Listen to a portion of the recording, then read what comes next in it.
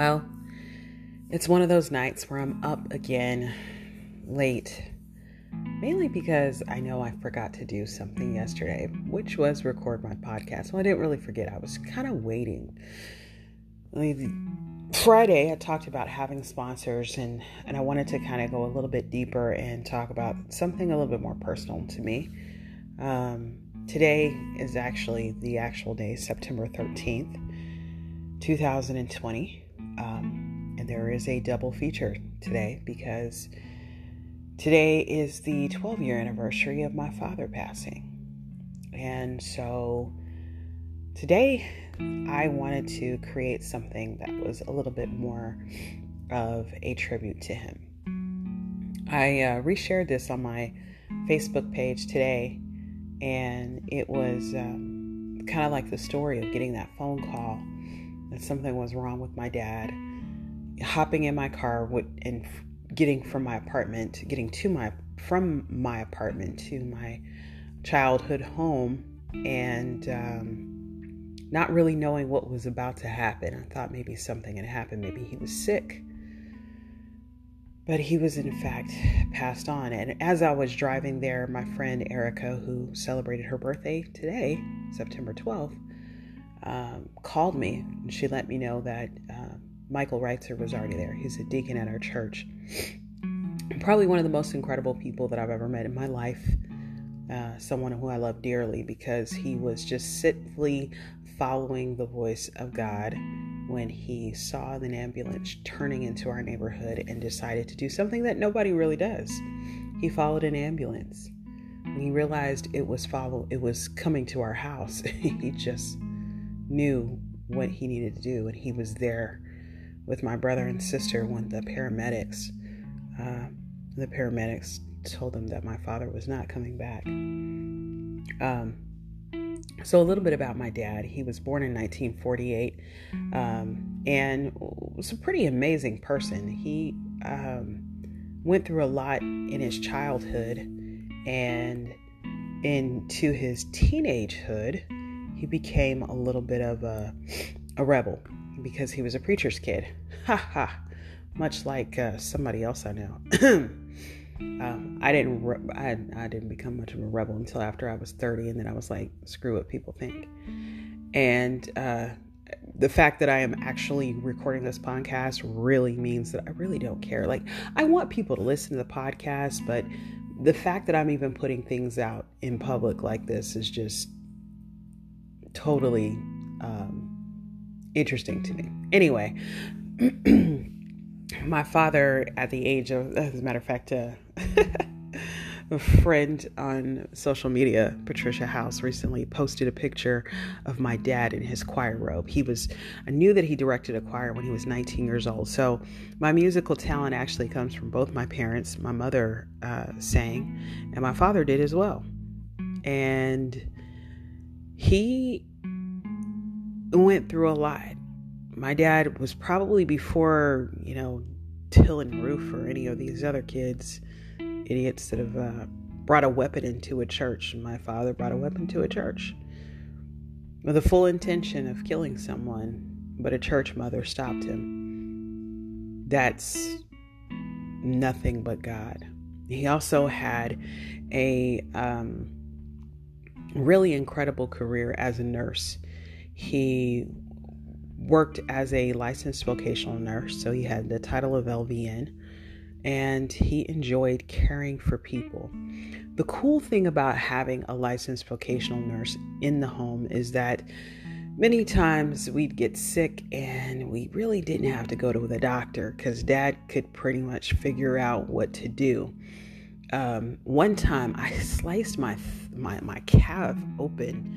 I was throwing out some garbage and there was a pickle jar in there. Now, he blamed himself for that because he's the one who thought maybe I should double bag that after he dropped the glass and the pickles broke, but it shattered and he put it in the trash bag, and I got an attitude because I had to throw out the trash instead of my brother. And then I cut myself when I threw the bag, and the bag sliced my calf. So my dad put bandages around me, put me in the car, went to the local, I think it was Eckert's at the time. It wasn't a CVS. He went to the local Eckert's. Ran inside, got some butterfly stitches, and fixed me right up. I had butterfly stitches, and he kept rebandaging me. I was 17 when I got a hairline fracture in my foot. My dad took me to the doctor. The doctor, of course, told him hairline fracture. My dad was like, I know exactly what to do. Keep it elevated. My dad babied us when we were sick. And even to the point where I was about 24, this was the year before my mom passed. I was living in my own apartment. I had the flu really bad. And it was so bad that my dad was like, you know what? Let me take you to the emergency room. So Dad not only took me to the emergency room, he actually brought me back home, brought me soup, and in my apartment baked me cookies because he made cookies for me when I was little and I got sick. Yeah, my father was quite the caring man. He loved to be around other people. He loved to be a father to the fatherless. And I know a lot of people have great memories of him and love him so much. And what is remarkable to me about him is that although he never got to walk me and my sister down the aisle for weddings, he walked several other people down the aisle. So that's kind of a beautiful thing about him. He was that guy. He was that stand-in dad, but yet still managed to still be my full-time dad. There for everyone, but still there for us. A lot of people think that it takes, and even this is a lesson for me, that it takes money to show children that you love them.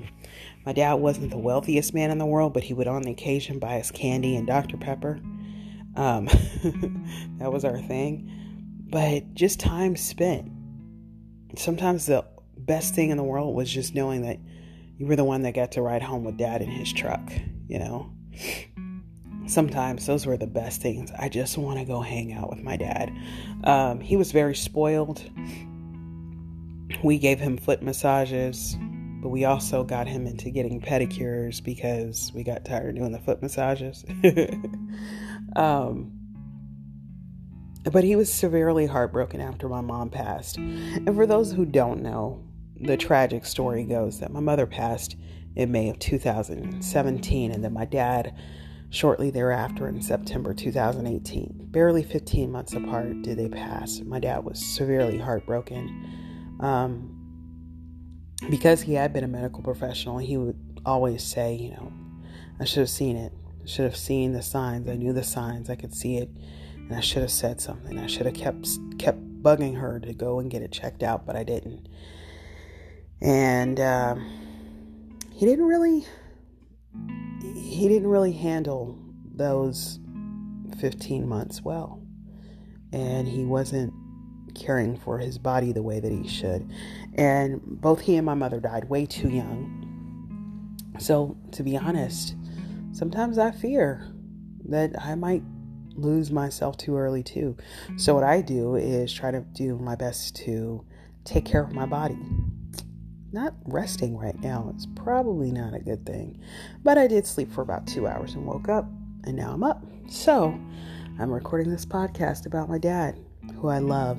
There is a picture of my father and I on my refrigerator. I found this picture my friend Veronica sent to me on Facebook, and I wound up getting it magnetized. I just had it printed at CVS on a magnet. It's a picture of my dad and I at the bowling alley, and just the way that he's hugging me in the picture is just us. It is pretty much a symbol of our relationship. My dad gave the best hugs. A lot of people know that. He gave the best hugs.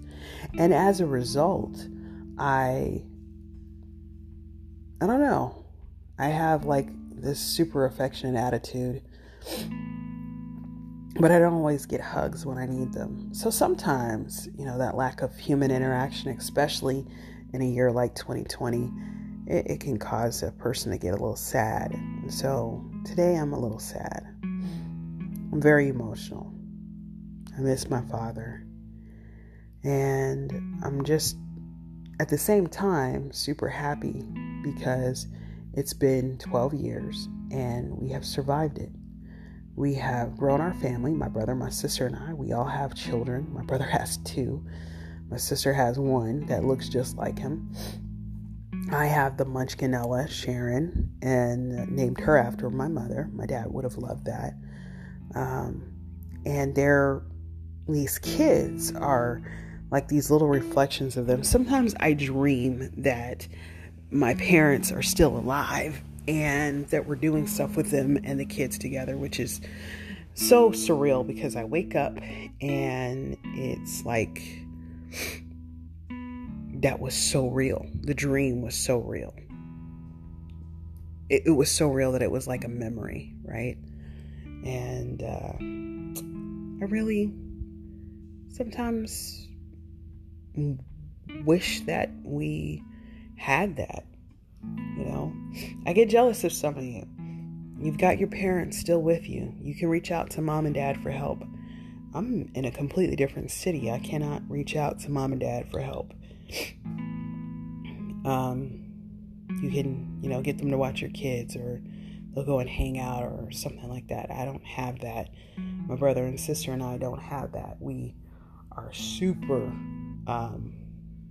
responsible for our kids. I won't even say protective. My kid is out in the middle of when they were small, when Sharon was small, when my brother and his kids, they're pretty small, they'll say, the kids are crying and we apologize for the kid crying. It's like, they're kids, let them cry.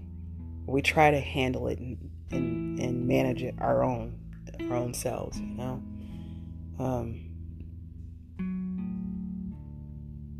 we don't really have that extra backup. So if anything that you hear today, if you have your parents still alive, treasure them. Every time someone asks, what would you tell your 18-year-old self? It's always, you don't have much time. If you could go back in time and tell your 18-year-old self one thing, what would it be? You don't have much time with your parents. You don't have much time. Spend every moment you possibly can with them. I'm going to end it with this story. About 2 months before my mom passed away, she was going to Tarleton State University to see someone graduate, a friend of ours graduate. And she called me and was like, can you go to the store and get some snacks for me? And I'm like, what? So I was like, yeah, sure. I went to the store, picked up a couple of things for her, brought it to the house. I was living in my own apartment. So, went to the house and walked into the door, and my mom was getting ready. She was in the bathroom doing her thing, and I came in and she's like, can you scratch my back? So I'm scratching her back. I'm taking care of her. And my dad walks in. He's like, hey, when you're done with her, can you shave my head? And my mom looks at him and she goes, so jealous. And he was like, huh? She's like, she came over here to help me out. Now you want her to help you out. And my dad was like, excuse me. And my mom looks back at my dad and she says, you know what? That's the one thing that I absolutely adore about you. The way that you love your kids. They come into the house and you dote on them. You want to spend time with them. And my dad smiled, and then he got the razor, of course. And then he went into my old bathroom after my mom got herself together. And I shaved his head, and then I went home. And that's like one of my last real memories of the two of them together. But it's also one of the last things that I ever heard my mom say about my father. So, I'm a lucky girl. I grew up with a father that was not only just present in the home, but he was present in my life. And as I like to say, my name is Charlotte Donald, and I am a recovering daddy's girl. It's been 12 years, And every year, I will say this, it does get easier as time goes by, but it has been a lot of time. So if you're out there and you're grieving the loss of a loved one, whether it be a father, mother, brother, sister, child, I want you to know that it can get better. The feeling that you have in your heart will get better. That syndrome, when you wake up in the morning and your mind reminds you that everything is not the same, that that person is no longer in your life, that will eventually go away. And when it does, as CeCe Winans would say, that morning you'll awake and you'll find that one last tear, and you will begin to heal.